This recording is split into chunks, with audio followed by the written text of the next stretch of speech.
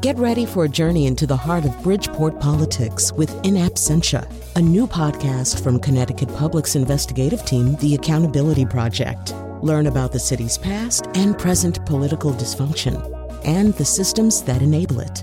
Tune in wherever you get your podcasts.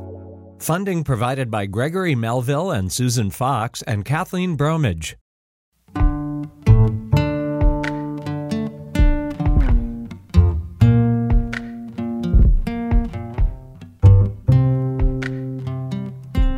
This is Where We Live on Connecticut Public Radio. I'm Lucy Nalpathanchel. This year's gubernatorial race is a rematch from 2018, pitting two businessmen, Democrat Ned Lamont and Republican Bob Stefanowski, against each other for the state's chief executive position. Today, Where We Live, we talk to incumbent Governor Lamont. The economy will be a through line in the campaign, contrasting Connecticut from the time Lamont stepped into office to where the state is today.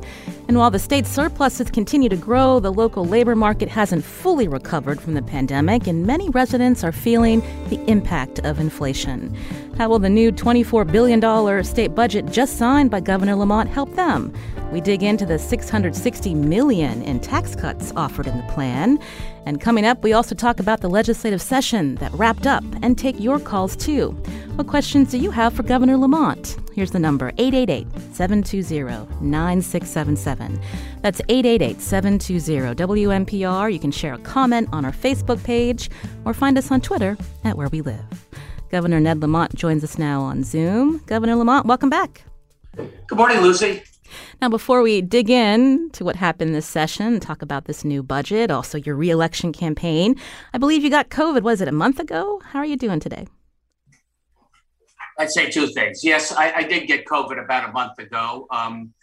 And thankfully, because I was vaccinated and boosted, the case was very mild.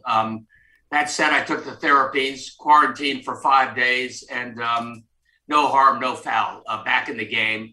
You know, a little worried today that you still see the infection rate at in double digits. I think it's a bit exaggerated, Lucy, just because people with symptoms are probably the only ones really getting tested. But I appreciate your asking. If I could just say one thing off the top, I was just shocked by the shooting in Buffalo this weekend. Shocked that this young man able to get a hold of military-style weapons, military-style protective gear, drive 200 miles to target a predominantly African-American group at a shopping center. Shocked that the guard there outgunned. He shot this young man 3 times trying to protect others, but the bulletproof equipment that this kid was able to get, off Amazon or some such medium, protected him, and this man is no longer with us. And I hope we don't get desensitized to this type of crime and what it means to our community, especially racially motivated crimes. I just wanted to get that off my chest. No, I thank you for that. I was going to ask you that later in the hour because I believe, was it this January, the State Hate Crimes Advisory Council was formed. And so when we think about what Connecticut can do to protect communities of color from these hate incidents, we're seeing them fueled by supremacy movements found online. What is the role of this council, and how can we move forward to protect the residents in our state? The role of the council is has representatives of different communities, of racial, ethnic communities, those that feel like they're perhaps most at risk, doing everything we can, to give them confidence what we're doing as a state to make sure their communities are safe, and work with them and have them work with the police, have them work with the mental health and therapists so that we can head this off before it happens. There's an awful lot of stress and there's an awful lot of crap going on in the social media, and it seems to be inspiring a fair number of young people in a really dangerous way. And you talked about the fact that people can still get these types of weapons in these mass shootings.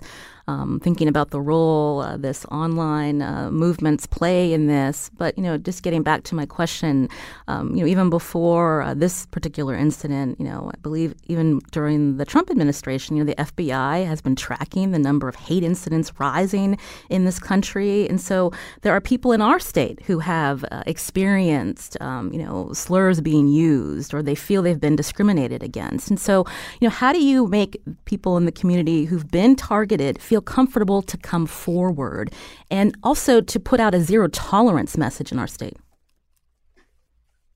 For one, it starts at the top, and words matter.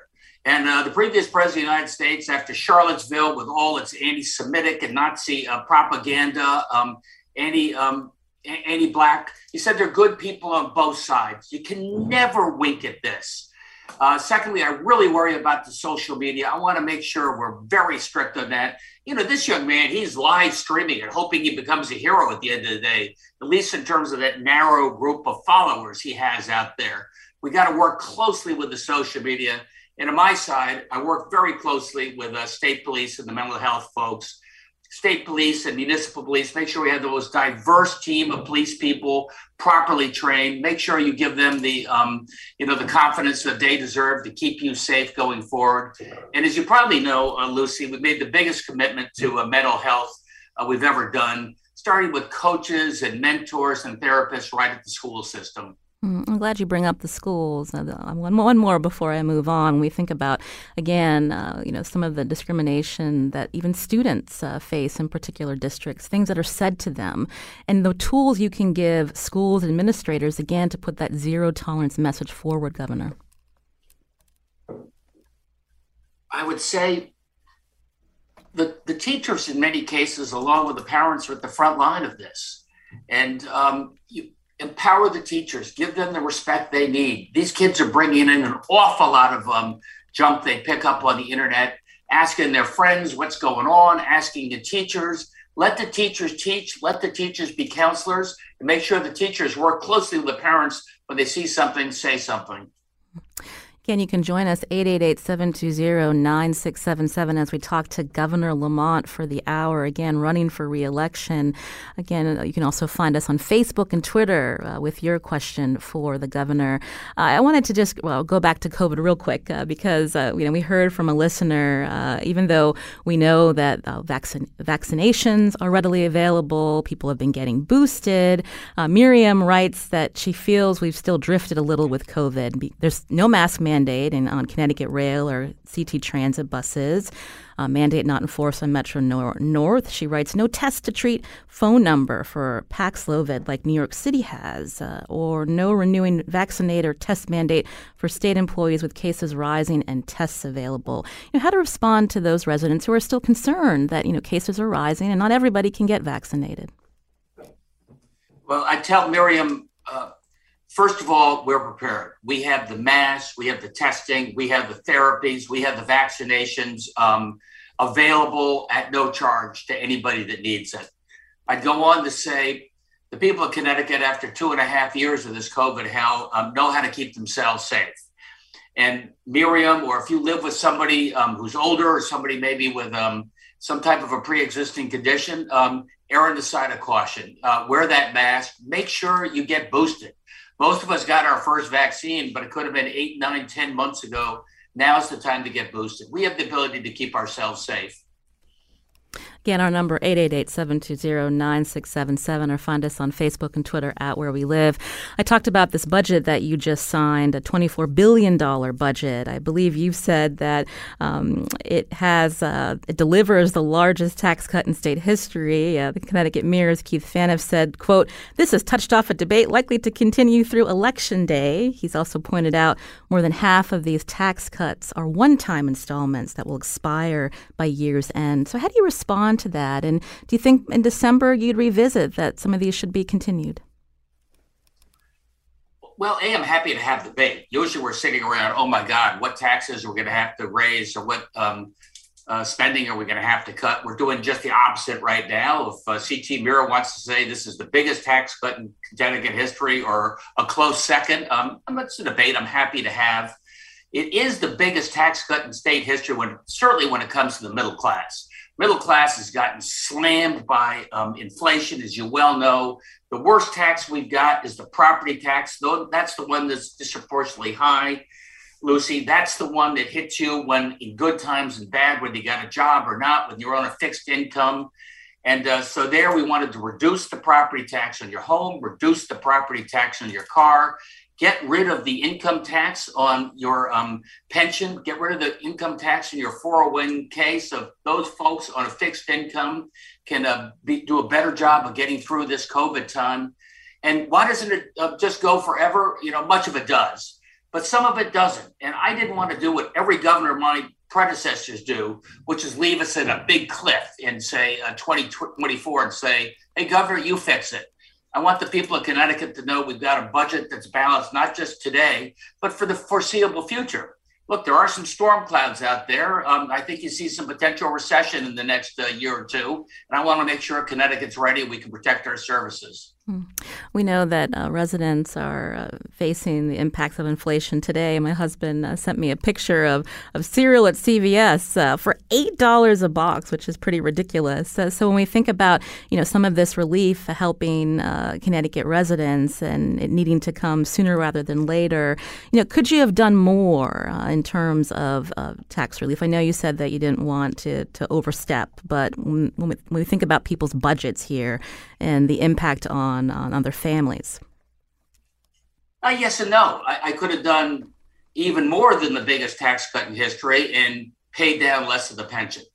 I could have done more on the biggest tax cut and done less on mental health or less on affordable daycare. But Lucy, the governor is to choose. You have to make choices. And at the end of the day, I have to present the legislature a balanced budget. I think we got a pretty good balance there. House Minority Leader Vincent Candelora said these tax quotes were a bumper sticker. How do you respond to that? A bumper sticker that will mean hundreds of dollars in immediate savings to middle-class people right now.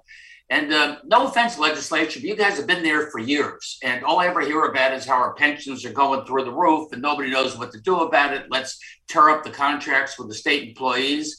I'm the first governor in the history of the state, not only to make the contributions to the pension fund, but also reduce the obligations and, saving of $5 billion. You know what that means, Lucy? That's going to save taxpayers $440 million a year for the next 25 years. That's going to allow us to maintain the commitments to the people of Connecticut. You can join our conversation if you have a question for Governor Lamont, 888-720-9677, or find us on Facebook and Twitter at Where We Live. When we think about the surpluses that continue to grow, thanks to savings, of course, but also the stock market, all of the federal aid that Connecticut received, how much federal aid is unspent today, Governor? And what are your priorities in allocating that? We used a lot of what they call the ARPA federal money, which goes for another, 2+ years in terms of extra support for our municipalities, extra support for our schools in particular, make sure we get apprentice teachers and counselors in our school. On the other side of the equation, we're getting from the infrastructure bill, which I think is incredibly important for our state because we have 100-year-old roads and bridges and railroad tracks. That's about $1 billion a year over the next 5 years, and it could be transformative for our state. I really believe that we can take 10, 15 minutes off your commute in each direction over the next 3, 4, 5 years. Again, our number 888-720-9677, or find us on Facebook and Twitter at Where We Live. You mentioned the roads. Anthony tweeted that you had a great December 16th executive order directing the DOT to set a target for reducing vehicle miles traveled by 2030. Wants to know 5 months later, what's the target? And why is the state DOT still starting interstate widening projects? Excellent question, Anthony. We got two targets. In less than 10 years, we want our electric grid to be carbon free. We're already well past halfway there. We're one of the leading states in the country when it comes to reducing carbon emissions related to the electric grid. But to Anthony's point, we got a long way to go when it comes to transportation. We're still a fairly car-dependent state. So we're slowly moving our automobile fleet and our buses and our moving people to rail, but most importantly, when it comes to cars and buses, moving that to all electric as well, non-carbon producing. I want Connecticut to lead by example. And it's not good enough for Connecticut to do this by itself. So we're doing much of this alongside, New York, Massachusetts, Rhode Island, California, setting an example for the rest of the country. Again, you can join us 888-720-9677 or find us on Facebook and Twitter at Where We Live as we talk with Governor Ned Lamont. When we think about this budget and again, the more than $660 million in tax cuts, I understand there's some disagreement that you and some Republicans have with the Democrats over the child tax credit and the expansion of child care programs, worrying about overspending on the state's revenue cap. Can you talk about this? Well, it's all solved. I felt very strongly the legislature had set the rules of the road for themselves back in 2017.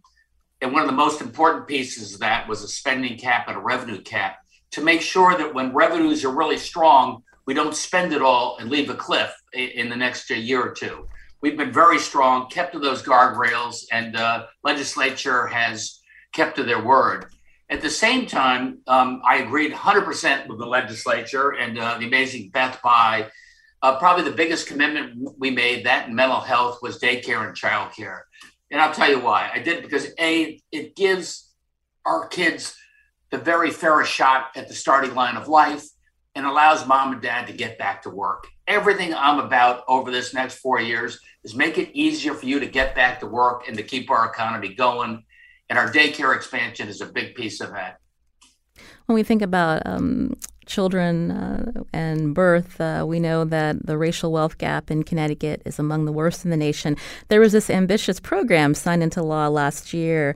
It's been called the Baby Bonds Program, so long-term investments for babies whose birth was covered by Husky, the state's Medicaid program. But I believe 3 weeks after the proponent of this program and the state treasurer, Sean Wooden, announced he wasn't seeking re-election, the program was unexpectedly delayed by 2 years. And so why is your administration, supporting this delay? Why was it needed? Well, again, Lucy, you got to make choices. And for me, affordable housing, affordable daycare, investment in a workforce, these are things that pay benefits today for folks, young and old, who otherwise could be getting left behind in this economy. I want to make sure we can make a difference for them today. Baby bonds is a nice idea. If you had more money, that means they'll get $20,000 or so when they turn 18 years from now. I want to make a difference in people's lives today. So explain that to me more.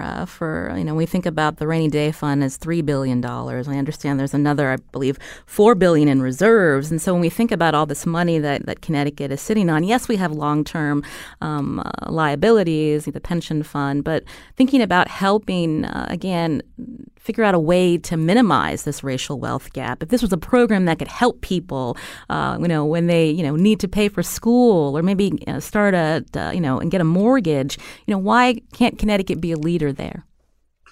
We are a leader there.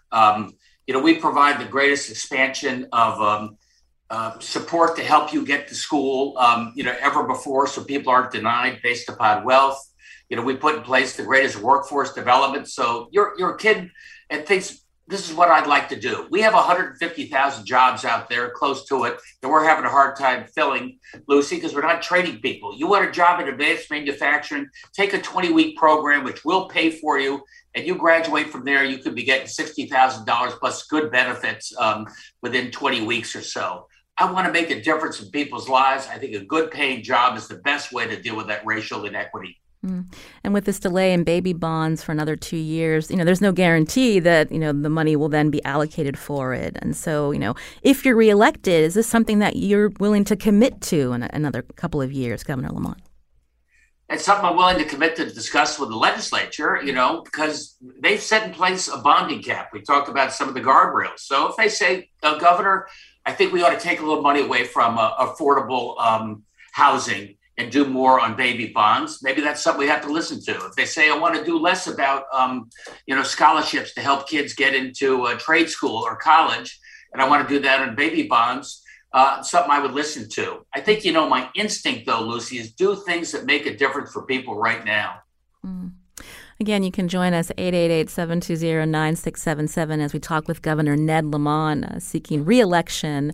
He is the Democratic nominee for governor. Just 3 months ago, we spoke to his Republican opponent, Bob Stefanowski. We hope to invite him back before November. But let's take some listener calls now. Again, the number 888-720-9677. Christine's calling in from Danbury. Christine, what's your question for the governor? Thank you for picking up my call. My name is Christine. I'm calling from Danbury, and I work as a CNA, and we help this vulnerable population who are elders, and we don't get paid enough, and we are working really hard. We are getting shortage of staff, and the few of us that work each day, we are getting so tired, and people, the CNAs, don't want to work anymore. So I'm asking Governor is, can he increase our pay a little bit, maybe tell our bosses so we can be able to pay our rent and to provide food for our family with the little pay that we have, please. Thank you, Christine, for your question. Governor Lamont. No, thank you, Christine. We got to do more. There's no question about it. I think we had one of the largest increases in pay for working families in general, and in particular caregivers. The state has seen double digits over the last couple of years. I think we've learned during this 2 years of COVID and all the talk about essential workers, there's not really a correlation between how essential your work is when it comes to taking care of people and what the pay is. We've made a good start over the last couple of years, and we're going to keep going. So when we think about some of these facilities that CNAs work at, often owned by private companies, so what can the state do to compel them to pay these staff like Christine more? Lucy, we gave, nursing homes and others the biggest increase ever, and we said we want this predominantly to go to pay and subsidies so more people can take advantage of the service. And we hold them accountable because we regulate them. They are private companies, as you know, so we can't manage this directly. I will tell you, look, I paid a bonus to a lot of state employees who showed up every day during the worst of COVID. I tried to lead by example, and I'd like to thank those that are employed, our nurses who stepped up every day ought to do the same. Again, you can join our conversation with Governor Ned Lamont. He's here for the hour. Here's the number, 888-720-9677. We're going to take a short break and be back to take your questions.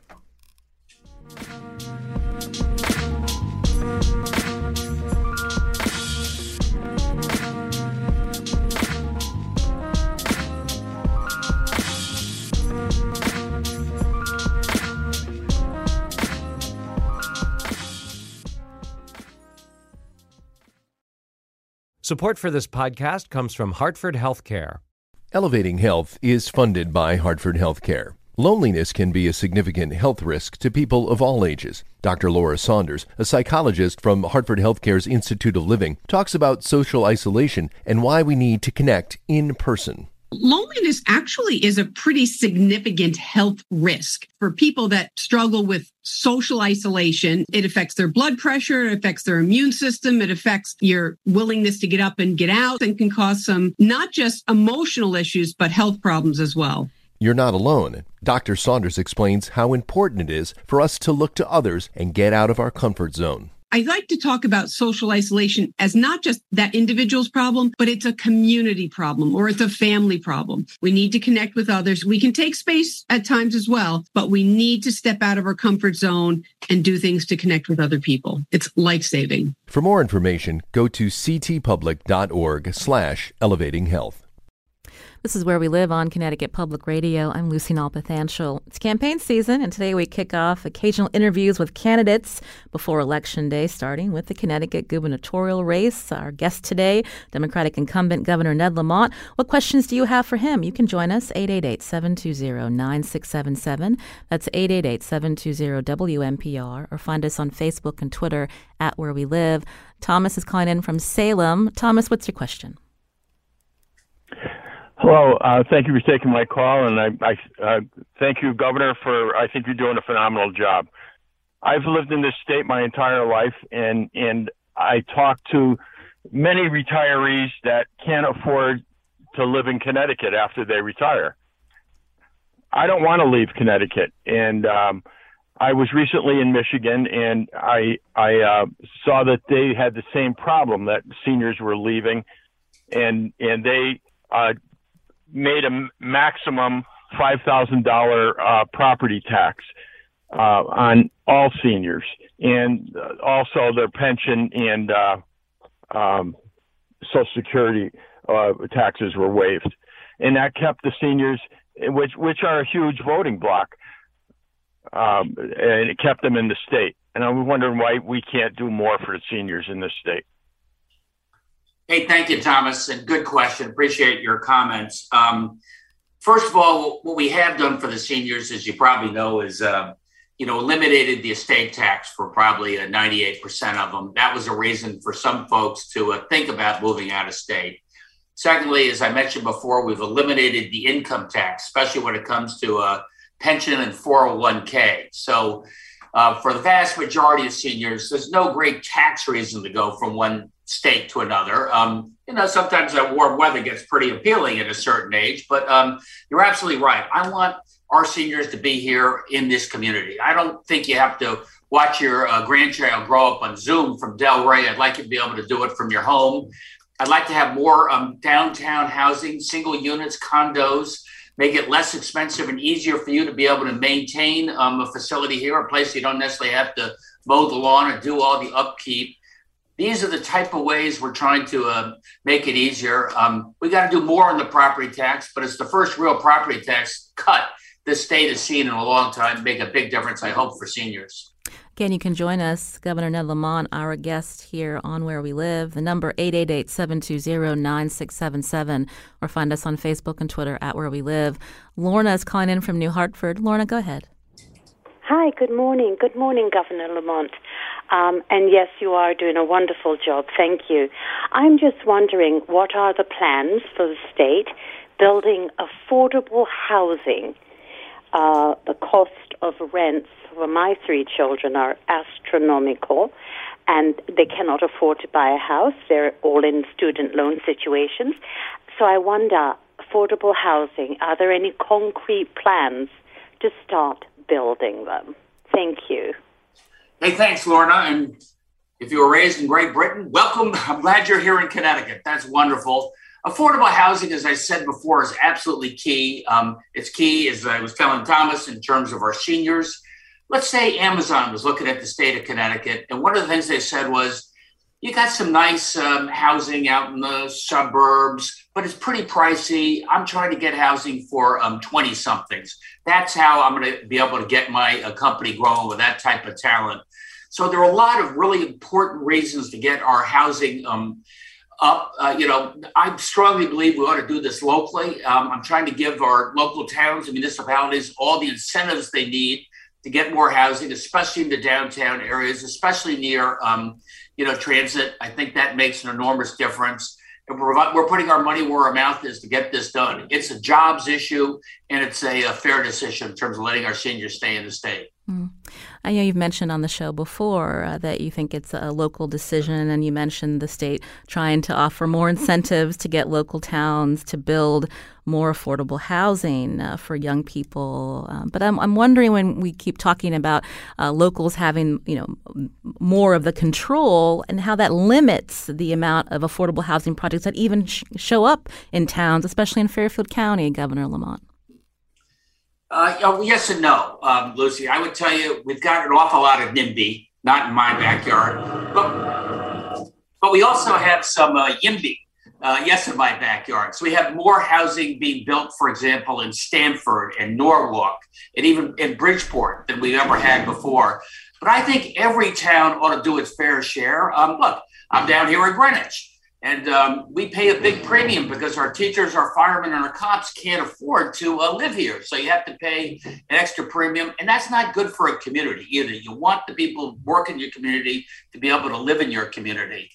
So they're in the process of putting together a 5-10-year plan to show exactly how they are going to get to their 10% affordable housing obligation.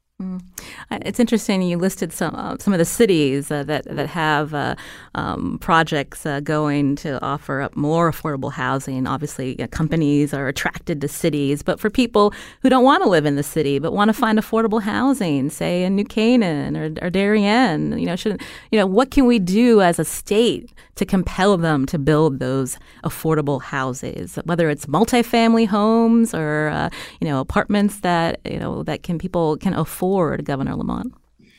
Well, Darien is building housing right now in the downtown area. Much of that is affordable, and they're no longer subject to any of the incentives. For example, there's the 830G program.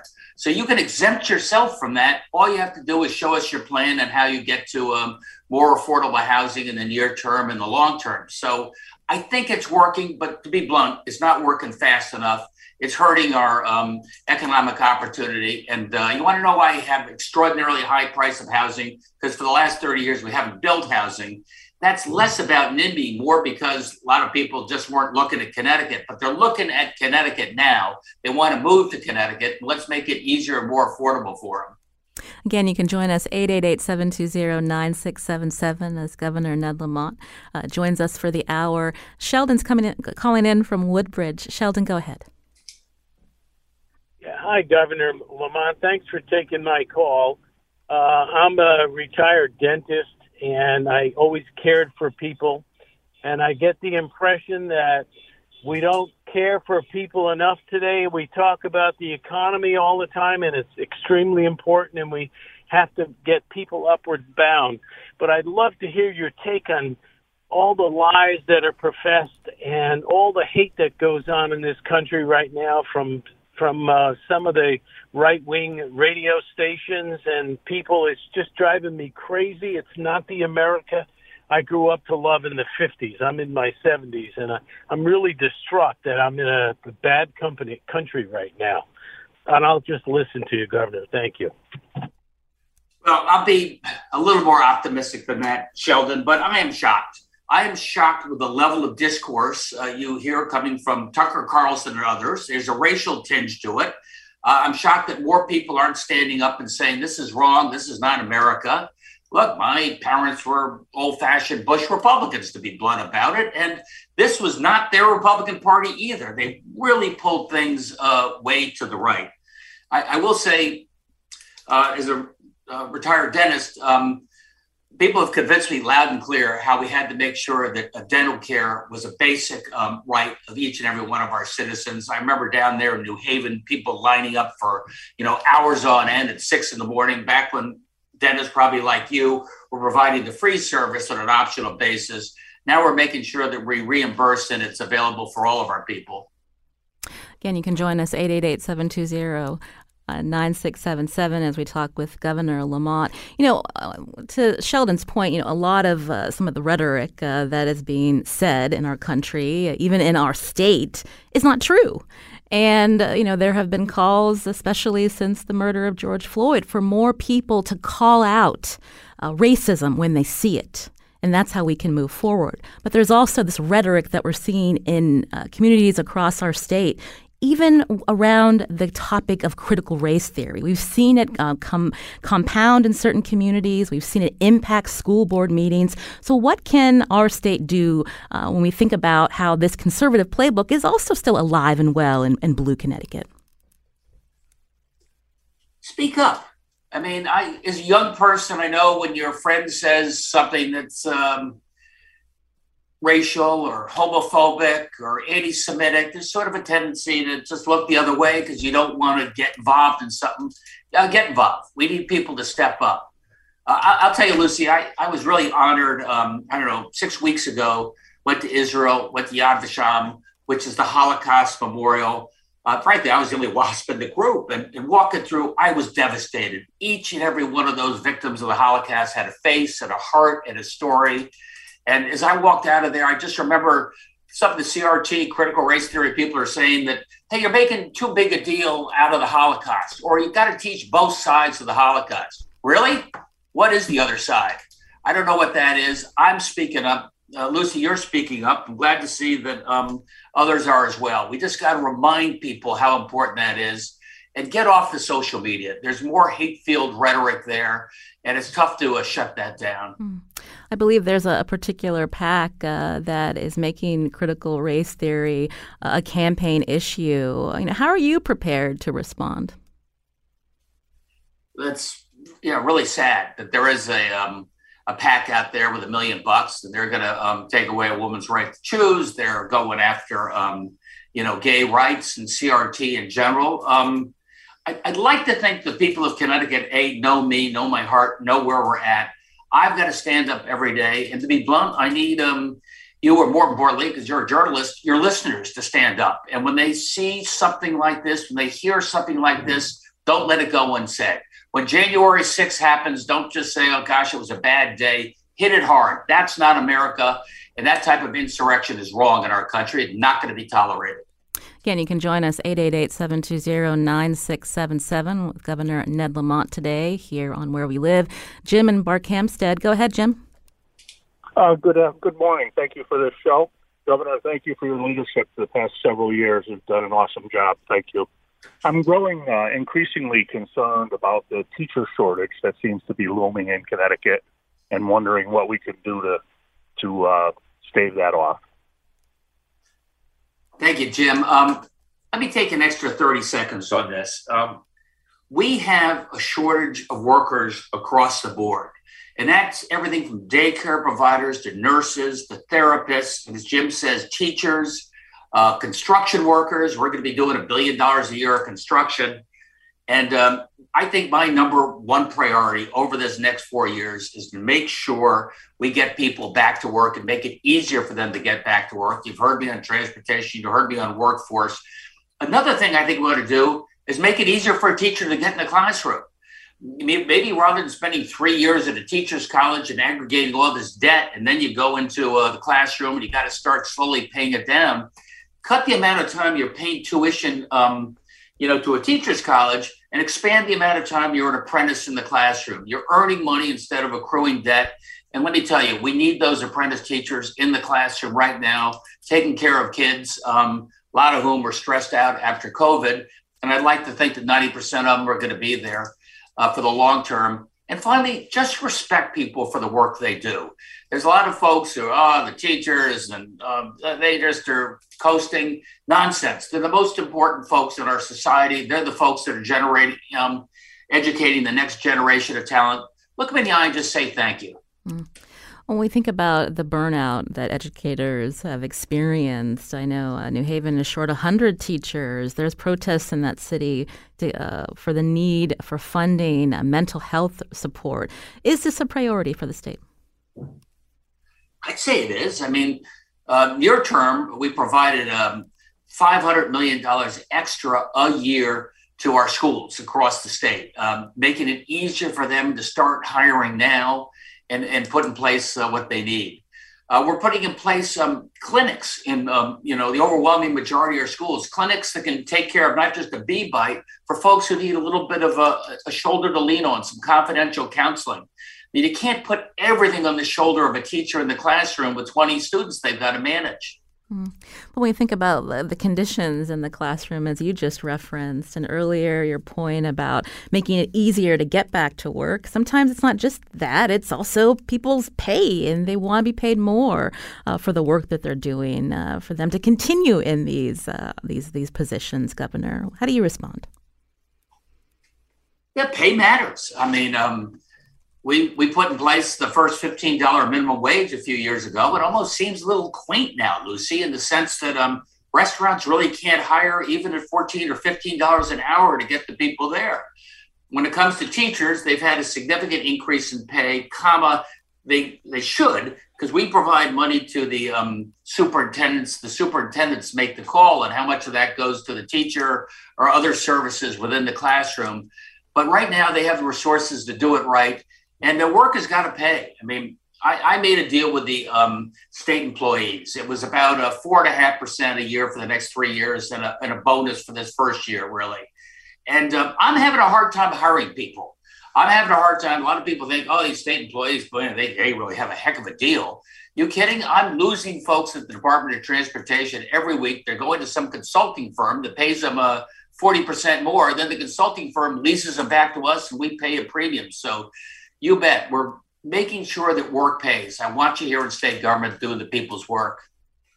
Again, Governor Ned Lamont is our guest here on Where We Live. We'll continue taking your calls after a short break. Here's the number, 888-720-9677, or find us on Facebook and Twitter at Where We Live.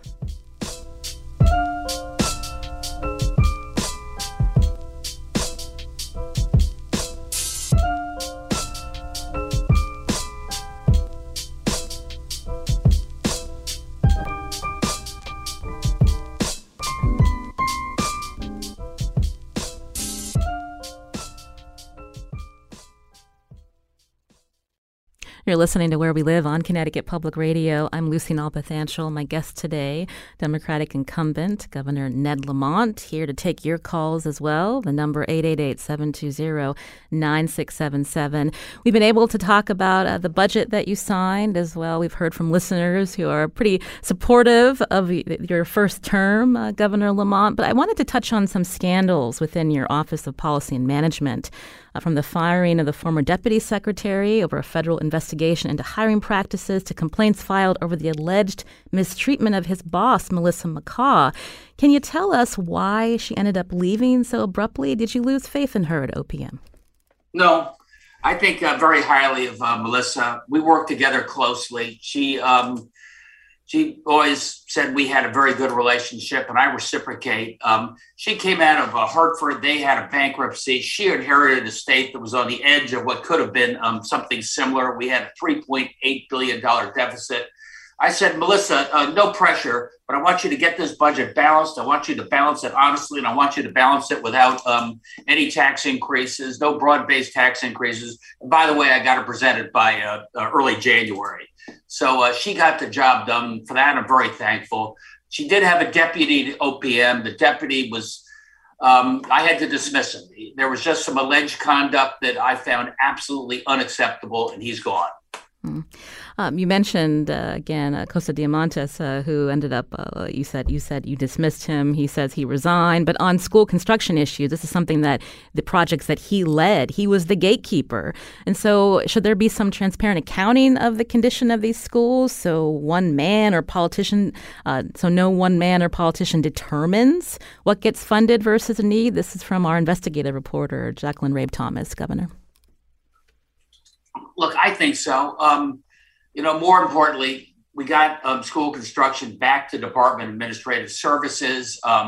We were going through each and every one of those school construction things with a fine-tooth comb, going to hold people accountable. We actually have 100 auditors in the state of Connecticut. They do the same thing, going over each and every one of these as well. I've got to do everything I can to give people confidence the money's being well invested. And for me, that's more important than ever now because there's some federal money coming in, especially when it comes to transportation. I can't have a lot of people saying, oh, my God, everything's corrupt. Don't let them do it. I want to show that we can invest this money appropriately and make a difference for the state of Connecticut for years to come. Before I take some more calls, I had referenced complaints filed over the alleged mistreatment of Melissa McCaw. What can you say about that in terms of, how members in your administration are treating women, especially women of color like Melissa McCaw? Well, let's start with the fact that we have more women and more women of color in our administration than any administration in history. That was incredibly important to me. We work together very collaboratively. Hey, look, it's sort of tough sometimes. You don't always agree. People can go back and forth. But I'd like to think that overwhelmingly we work together very well as a team. And I'd like to think the people of Connecticut could look up at our administration and say, that could be me someday. There's somebody just like me up there. Again, you can join us, 888-720-9677. Rich is calling in from Vernon. Rich, go ahead. Yeah, hi, Governor Lamont. The first thing I'd like to do is say I think you're doing a fantastic job, and you got my vote in the fall, and I wish everybody would see that. One of the things I have a question about is criminal reform, and it's a few-part question. Do you know that 98% of people on the sex offenders registry aren't working? Do you think that's a good thing? And is it cost effective? And does this program even work? I know it's been under investigation, and the legislature is thinking of doing something about it. But every time it becomes election year, it seems to be a off subject. Thank you, and I'll take my answer off the air. Hey, thank you, Rich, and appreciate the comments. We did the most significant crime bill and criminal justice reform in a long time. The crime bill, we did this on a really bipartisan basis, for which I am very thankful. To be blunt, especially when it comes to young people, I'm doing everything I can to intercept what could be bad behavior, dangerous behavior, and get them on the straight and true, give them the support they need, give them the treatment they need, give them the job opportunities they need, give them some hope before they go another direction. And that's what we've tried to do in this criminal justice bill, along with adding on more police on the beat. Your question was specific to sex offenders. Obviously that's a much more complicated issue. But I do believe in second chances. So you got to be very careful with this category of individual in terms of type of work they do, where they could be. But is it a lifelong sentence for something that happened at the age of 17? I hope not. Again, you can join us. Find us on Facebook and Twitter at Where We Live as we talk with Governor Lamont. Nita's calling in from New Haven with a question on the car tax. Go ahead, Nita. Hi, thank you for taking my call. I actually moved to Connecticut from Washington, D.C. for a job in 2020, and I was surprised when I got my property tax bill on my car. I had bought a new car when I moved here, as I didn't have a car before in D.C., and I paid a tax, I registered my car, and then there was this property tax assessed on my vehicle. And I guess my question was, it just seems like a regressive tax on middle income and low income people. Are there, any considerations to maybe eliminating that tax, like the neighboring states don't have that tax? Thank you, Nita, for your question. Go ahead, Governor Lamont. Yeah, good question, Nita. And good move moving up from Washington, D.C. I like to hear that. Look, the car tax stinks. I admit that. We've done the first significant reduction in the car tax in many years. It's easy to say, why don't we just get rid of it? Okay, if I get rid of that, how do I make that up? You can raise taxes a little bit on houses. We've given a lot of support to our municipalities. I'm really pleased that over and above what we did on the property tax cut and the car tax cut, overall mill rates across the state are going lower, making the state just a little bit more affordable right now. I'd like to think what we're doing on the car tax cut this time, which ought to save you a few hundred bucks starting, this summer. We're just getting started. We just have a couple of minutes left. I wanted to mention, there are a number of lawmakers who announced they'd be leaving after this session for financial reasons. I think most people know it's a part-time legislature, and if you don't have another job like an attorney, it can be tough to be a legislator. You self-financed or self-funded your 2018 campaign for governor. I believe you're doing that again. And so, what can you say to people who maybe grow frustrated at the barriers for people who can't self-finance, Governor Lamont? Well, I don't think they're leaving the legislature because of the cost of a campaign. We have one of the most aggressive public financing systems in the country. And I do think that being a part-time legislator, trying to hold down a job at the same time you're doing what we thought was a part-time legislative job is becoming increasingly full-time is very complicated for a lot of people. The good news is we have a lot of turnover, and I think that's good. I don't think we need this to be a lifelong career. Bad news is I think some people are leaving for the wrong reason. Matt Ritter and Vinnie Candelora, the Republican and Democrat in the House, got together, got a raise for our state legislators up to, I think it's $40,000, first raise they've gotten in probably 20 plus years, trying to do a little more to make this a balance that people can maintain. Do your civic duty as a legislator and also take care of a family. And you mentioned they're not leaving because of the campaign finance part, but we did talk with Senator Haskell. He did mention that, the financial reason is one of the reasons, he's leaving the General Assembly. Again, encouraging younger people who may not think about becoming politicians to want to be in the public service. What more can we do, Governor?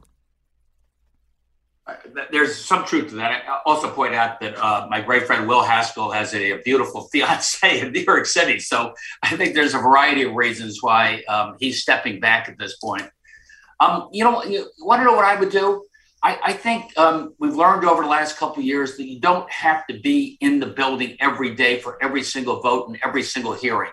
I'd make it easier for our legislators to do more remotely. That allows them to keep a good paying job without totally interrupting the entire day. Probably the leadership and the chairman ought to be there if there's an in-person hearing as well as an online hearing. I'd give a little more flexibility in this day and age. That's Connecticut Governor Ned Lamont. As usual, we've run out of time. We've still got a lot more to ask you. We hope you come back soon, Governor. Thanks, Lucy. Thanks, everybody. You've been listening to Where We Live. I'm Lucy Nalpathanchel. Today's show produced by Katie Pellico. We'll be back tomorrow.